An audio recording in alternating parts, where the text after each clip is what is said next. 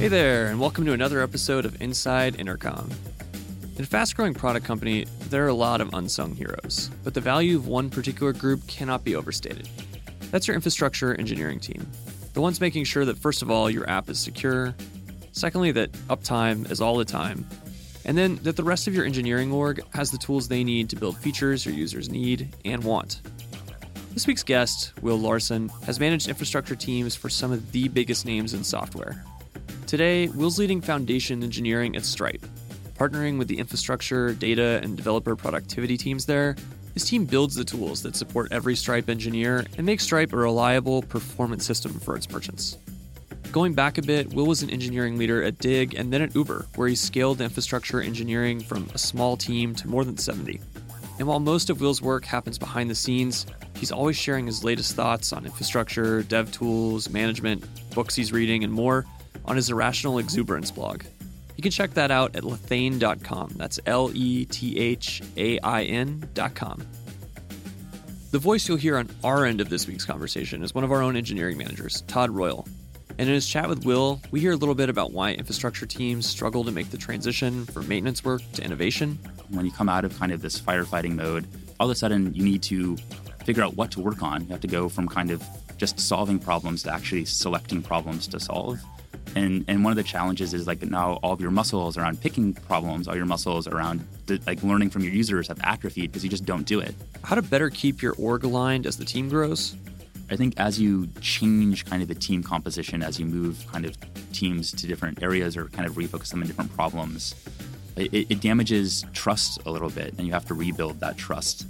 How the role of management changes as a company scales. Something I've been thinking about a lot is that in fast-growing companies or very early companies, management is largely around change management. How do you solve more and more and more different problems? In more established or slightly slower-growing companies, it's much more of an optimization game. If you're looking for more insights and lessons like this, check out our full library of more than 100 Inside Intercom conversations to date. You can find us on iTunes, Stitcher, Overcast, or wherever you tune in for podcasts these days. Now, I'm going to hand hosting duties over to Intercom's own Todd Royal, who's in the studio with Will Larson. You're listening to Inside Intercom. Intercom, making internet business personal at scale. Learn more at intercom.com. Hey, Will. Welcome to Inside Intercom. Great to have you today. To kick things off, can you just give us a rundown of your career to date and a description of what you're doing today at Stripe? Yeah, absolutely. And I think kind of my career origin is an interesting one. When I graduated from college, I was actually teaching English in Japan for a year. And that's when I started doing a lot of tech blogging. And then somewhat, I think, ridiculously, one of my blog posts is about this Yahoo product called Yahoo Boss, Build Your Own Search Service. And they contacted me. And so here I'm teaching English. And I studied computer science, but had no experience. And somehow this blog post turned into a job at Yahoo over the course of the next 6 months and eventually brought me out here, which is, I think, kind of like a miracle, really, for how my career got started. So was at Yahoo for a couple of years, learned a ton there, and then joined Dig. I always describe Dig as like Reddit, but better, although in every sense we had bankrupt, the product failed, so there's no actual evidence that it's better in any way. But in my heart, it's certainly a superior product, although deceased. And then at Dig, that's when I moved into management. And so one of the exciting things about a company that is going through a little bit of change, a little bit of chaos, is there's a lot of opportunity. And for me, that opportunity was getting to move into management there. And so I stayed there until the company actually closed. And also through this talent acquisition where we joined Social Code. So Social Code, a company in Washington, D.C., actually, and we started our office out here. I was there for a couple more years and then really started thinking about what I wanted for my career. And for the first time, really, at any point in my career until then, it had been very kind of haphazard. And I thought about what I wanted to do next. And particularly, I wanted to work at a company that was growing very quickly. And at that time, the fastest growing company, by some definition of fastest, was Uber. And so I went, one of my friends who had worked at Dig had moved there, joined Uber and was there working on the infrastructure engineering team for a couple of years as well. And that was just like a transformational experience. Just I think I learned more in those 2 years that I was there, going from 200 to 2,000 engineers. And I think in the entire rest of my career, really. But also it got a little bit worn out, you have to admit. Just such chaotic kind of growth spurt was a lot to kind of be part of. And about 2 years ago, I joined Stripe. At Stripe, I'm working with the foundation engineering team. That's our developer tooling, that's our data engineering, and that's our infrastructure engineering group. So what's the nature of the work that you're doing today with Stripe on that team? So we have such a large remit that we work on quite a few different things. But really the way I look at it is what are kind of the core properties of infrastructure? What are the core things we do for the company? And so we think about security as our number one kind of North Star security. Stripe moves money. Security is kind of more important for us. It's better for us to be down if we're insecure than it is for us to be up and insecure. Second, though, is then reliability. Our companies depend hugely on us. So we spend a lot of time about the property of reliability. How can we make sure that people can depend on us? Three, a little bit unusually, I think about usability. And particularly our biggest customers are externally these merchants that depend on us. But internally, we have, at this point, a little bit over 300 engineers that depend on the tooling and the platform and the infrastructure we provide. So how can we make sure that we're creating as much leverage as possible for these engineers internally who depend on us and really thinking about building infrastructure as a product to serve them? And then finally, after that, we think a little bit about latency, how can we make it fast? How can we make it responsive? And at the very bottom is efficiency. I think as Stripe becomes an increasingly mature company, efficiency will get more important for us. But right now, we're very focused on kind of making sure that we're providing the best possible experience for the merchants. And our internal operating efficiency in terms of kind of our infrastructure spend, et cetera, is a little bit lower on our priority list. Yeah, that's interesting that you say that because you had written on your blog recently about the struggle for infrastructure engineering teams to shift from working on maintenance and tech debt to really delivering innovating features. Why do you think that is, and where do you see the tension between kind of these two modes of working? That's a really interesting and important question. I think to answer it, I can go back to when I first got hired at Uber.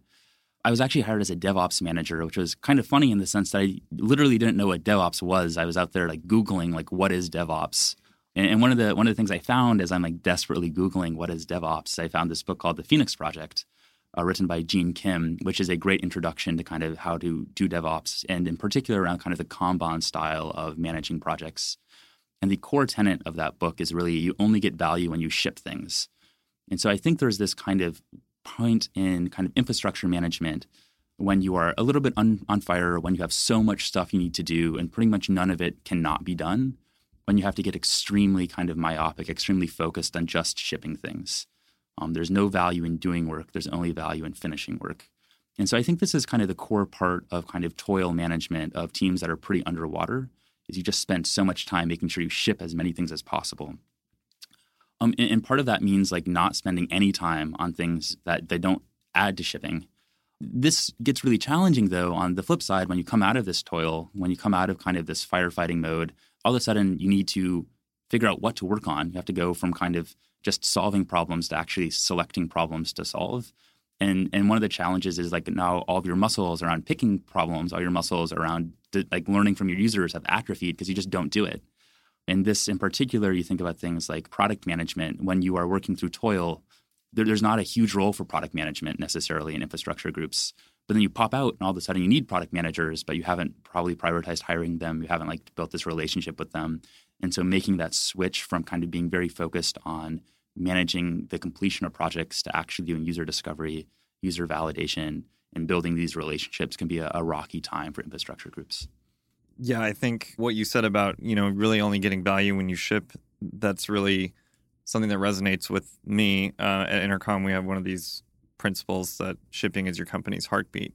So certainly there's a lot of emphasis on making sure that we're shipping things regularly, and it can be a struggle. To get to your point on product management, I'm curious about how engineering at Stripe, especially on your team, is partnering with product management, partnering with design. And what are the pieces of that you think are unique to your development process? Yeah, so I think like most small companies, initially Stripe had this kind of everyone does everything generalist model. And so the engineers were writing all the technical kind of writing, all the documentation. They were writing the code. They were doing the product management. They were reaching out to the business partners and trying to establish partnerships. And so early on, I think we had a great culture of just the generalist. And that really worked with us for quite a while. And as I think one of the special things about Stripe is that so many of the early employees, who are especially those who are still there at Stripe in increasingly large roles, started out as real generalists and have just an incredibly broad skill set. However, as we've gotten larger, sometimes it just helps to have someone who's done it before. Sometimes it helps to have someone who's not learning on the fly. So we have moved more and more towards having specialists in certain really high leverage spots across the company. And one of those is definitely product management. To the point about switching from toil to innovation, user discovery, user validation, learning how to actually get real feedback. People don't like to give negative feedback. Even if your software or your tool doesn't work well, people kind of tend to say what they think you want to hear. So learning how to actually get people to tell you what they feel about your software, particularly internally where you're sitting next to someone and you really want to complain that the Kafka brokers, publishing latencies are too slow, but instead you say something really benign, I think it's good enough. Learning how to extract that is a skill that I think product managers are hugely valuable at. In terms of Stripe's product management, we're adding more and more, and we're defining their role more clearly.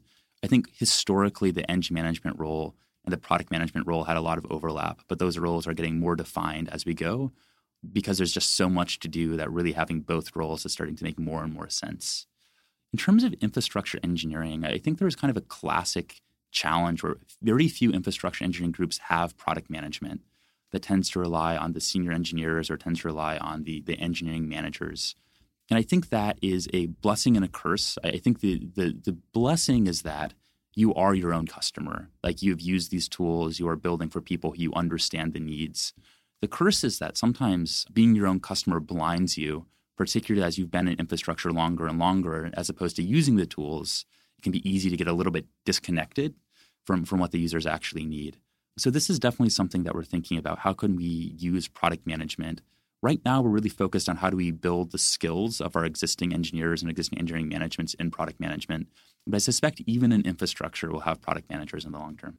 Yeah, certainly growth is something that any successful startup is really shooting for. But obviously with that comes a lot of hiring. What are the things that you've been doing at Stripe to stay productive and stay focused during that kind of growth? When I think about kind of hypergrowth, when I think about kind of companies growing this quickly, I think the most important thing is being very reality-based. And what I mean by that is you can add folks to a team that is growing quickly, but it will actually slow the team down. In the long run, though, that team will be more effective and will have more capacity. But in the short run, it's just going to get slower. And so I think you have to be very honest about the trade-offs that you're making in terms of kind of maximizing for which durations of time. And sometimes these trade-offs are just really uncomfortable because there kind of is no acceptable trade-off to make, and you have to make a trade-off anyway. So I think the first thing is just being very consequent in your reasoning and understanding the consequences. That said, there's a few things that really matter. And the thing that is most important, more important than literally anything else, is onboarding.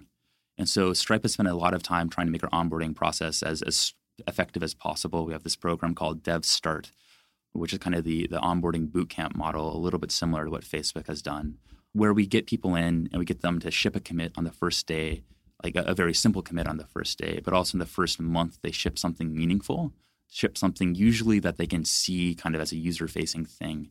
And I think that's incredibly powerful, first in terms of building a community of new hires. And as you grow quickly, I think maintaining a community is one of the very important things to do. But also in terms of just getting that rapid experience of getting a commit up, getting it deployed, maybe debugging it if something goes a little bit wrong, and actually building the competency with the day-to-day tools.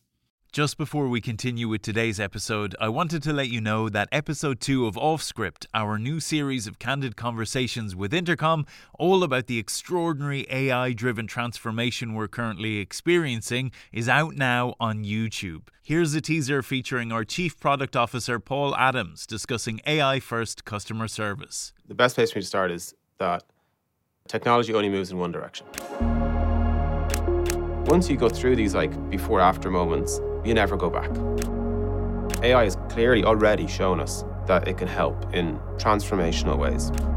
It has given us a new way to do customer service, and that new way is AI first. The business that provides incredible customer service is the business that will win.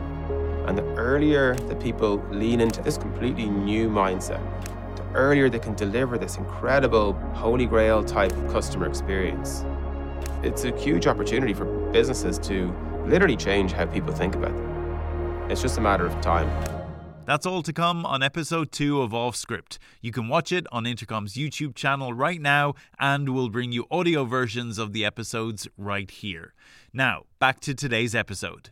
The other thing that comes with hiring is really just evaluating skill sets and deciding what things you want to focus on as a company for the future. So my question really is, what are the skills that you would say that you value most now among engineers in today's market? I don't think a lot about kind of skills in like the literal sense. I think there is a challenge here, which is that there are just so many different technologies. I think about the JavaScript ecosystem, and it's just so rapidly gone from kind of jQuery to Bootstrap to Angular to React. Now there's like Elm out there. And if you had specialized in any one of these technologies, like there's like this in JavaScript now, it feels like this 18-month life cycle for different kind of frameworks, and it's just evolving so quickly.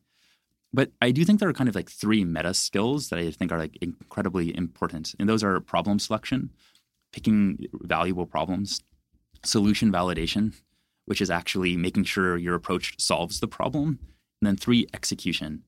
And something that I think is incredibly important across all of those is the ability to communicate well and to be an effective collaborator in a larger community of developers around you.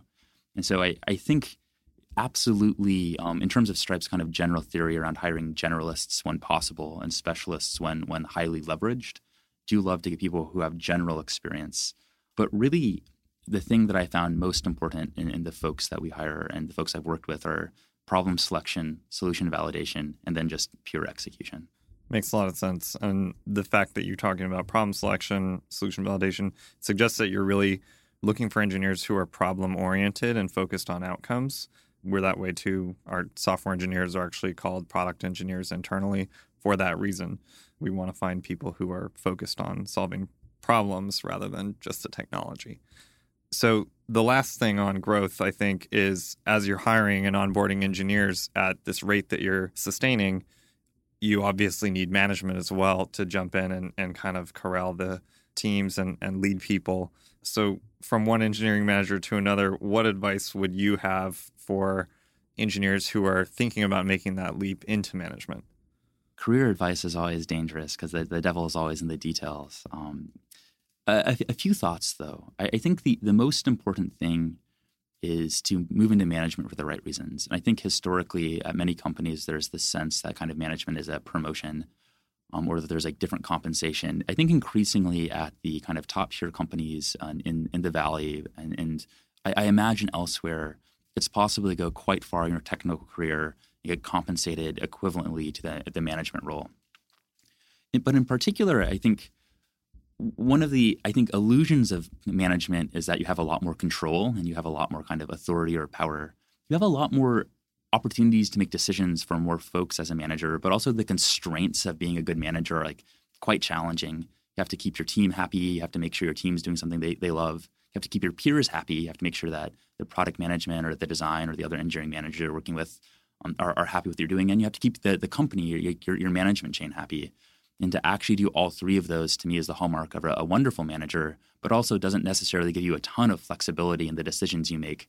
It can be like actually more decisions to make, but less actual control in doing them at times. So I definitely think going to management because you want to help is critical. Going into for control, for compensation, definitely doesn't. The other thing, though, about moving to management I would mention is that one of the choices you do get to make is what company, like what environment do you move into management? And I think picking a company that is a healthy management culture is so important. It's so much of what you will become as a manager is based on your first experience. And you, as an experienced engineer, will get a number of opportunities to move into management. I think I personally leapt on the first one that I got.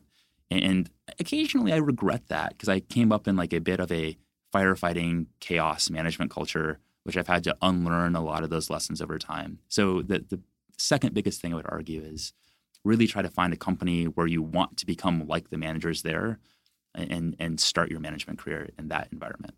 That's an interesting way to think about it. Are there things that have stood out to you as being indicative of a strong management culture, or things that you would say, engineers, if they're thinking about making that move, that these are positive signs? I can give kind of an answer to a similar question, which is like, is there like a management culture, or are there like many different types of management cultures? Something I've been thinking about a lot is that in fast-growing companies or very early companies, management is largely around change management. How do you solve more and more and more different problems? And this is very much kind of an evolutionary role where you're always dealing with a new problem and you're trying to get like a reasonable, like kind of good enough solution in place, then you move on to another problem. In more established or slightly slower growing companies, it's much more of an optimization game. And how do you make the team a little bit happier? How do you get like a slightly stronger person in the door to fill someone who has left? How do you like improve your relationship with someone a little bit more? How do you like get a few more story points done in this sprint? Very different feel. And I think a lot of the challenges that folks have in terms of like first moving into management, but also moving between management roles is not understanding that there's these two extremely different skill sets and thinking they can take what they mastered at kind of a more mature company in terms of like just making the folks who are there happy and kind of iterating incrementally and applying it to a place where they have to be like extremely consequent about solving problems kind of as poorly as sufficiently possible and then moving on. And they're like extremely different outlooks to succeed in those two. I certainly can resonate with the idea of moving from a large company to a much smaller company and having those kinds of managerial challenges. So switching gears a little bit, at the end of 2017, you published a Twitter thread about some lessons that you had learned. And one of the things that struck me really was in a scaling organization, the ability to be consistently aligned within and across teams is a marker of excellence. Time to alignment is your reorg success metric. So what to you does successful time to alignment look like? And where have you seen organizations struggle with this? So when you think about alignment, I think it's a question of having shared goals and like truly shared goals and actually everyone agreeing on those shared goals. I think as you change kind of the team composition, as you move kind of teams to different areas or kind of refocus them on different problems, it damages trust a little bit and you have to rebuild that trust. So when I think about time to alignment, I think about how long does it take to rebuild that trust and for the teams to start operating effectively again. I think even a stronger definition, kind of like a litmus test here is how long is it before you can comfortably ask a team that's just been like reorged or moved to do something they don't want to do without like being afraid that they're going to like revolt or kind of like get upset with you? How long does it take to actually build up that relationship and that trust again after the last change to be able to stretch them a little bit into doing something uncomfortable? And so a lot of this is just communication and communicating a lot, communicating honestly and with some vulnerability. And sometimes I think one of the hardest parts in terms of doing these well is that often organizational changes are solving a problem that no one really wants to talk about. Like maybe there's a manager who's really struggling, but you can't just say like we're doing a reorg because this person's struggling. So instead you talk about doing a reorg to solve like a proxy goal.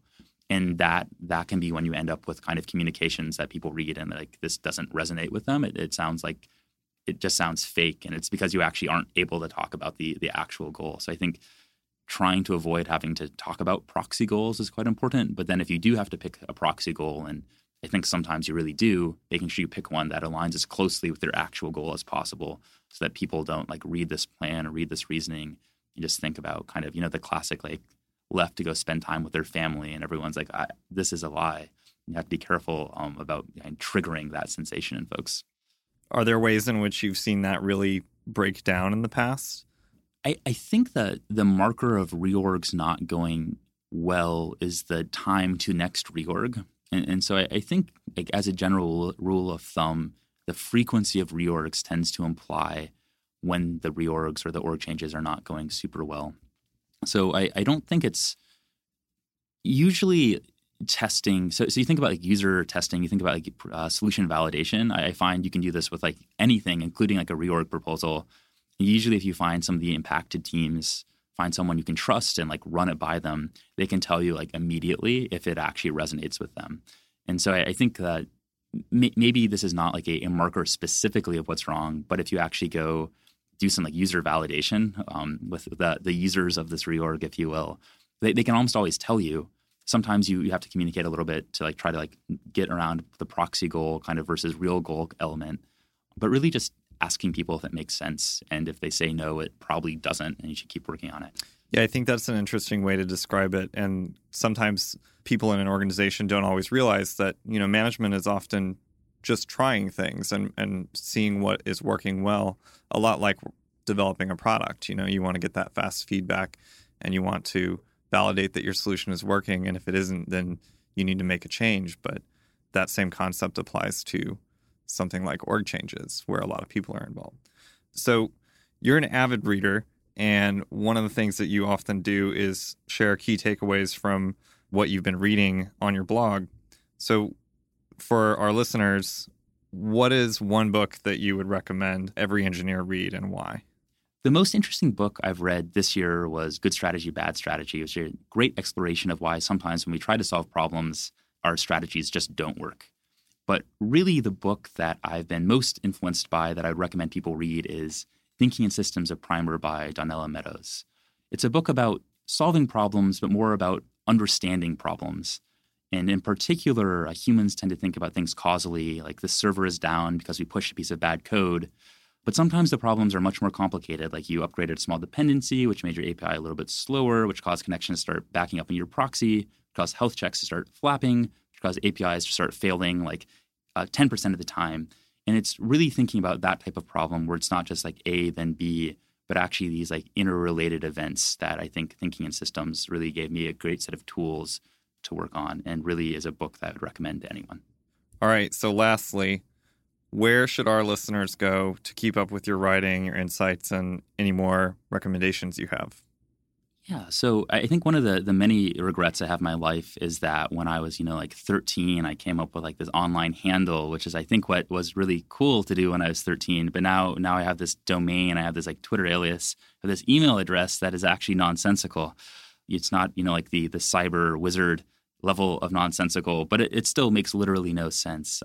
So I blog a lot on my blog. I call it Rational Exuberance, which is, I think, like a really interesting phenomenon from kind of economics. But my blog is Lethain, lethain.com. And again, like people love to ask, like, why is it called that? And the answer is, like when I was 13, like mudding, like text-based online gaming, mudding, multi-user dungeons, came up with this name. And then like tragically, I never had the foresight to change it. So this is really one of my great kind of regrets in life has been this terrible branding decision I made when I was 13. Yeah, it's funny how a brand like that can follow a person. But, if that's your biggest regret, that's not too bad. Definitely. All right. Thanks, Will. It was really great talking to you. And hopefully we can have you back sometime for more Inside Intercom. Thank you so much. It was a pleasure to be here. Thank you. You've been listening to the Inside Intercom podcast. For more episodes, visit soundcloud.com/intercom. If you'd like to subscribe, search for Inside Intercom in iTunes or Stitcher. And for even more great content, check out blog.intercom.com.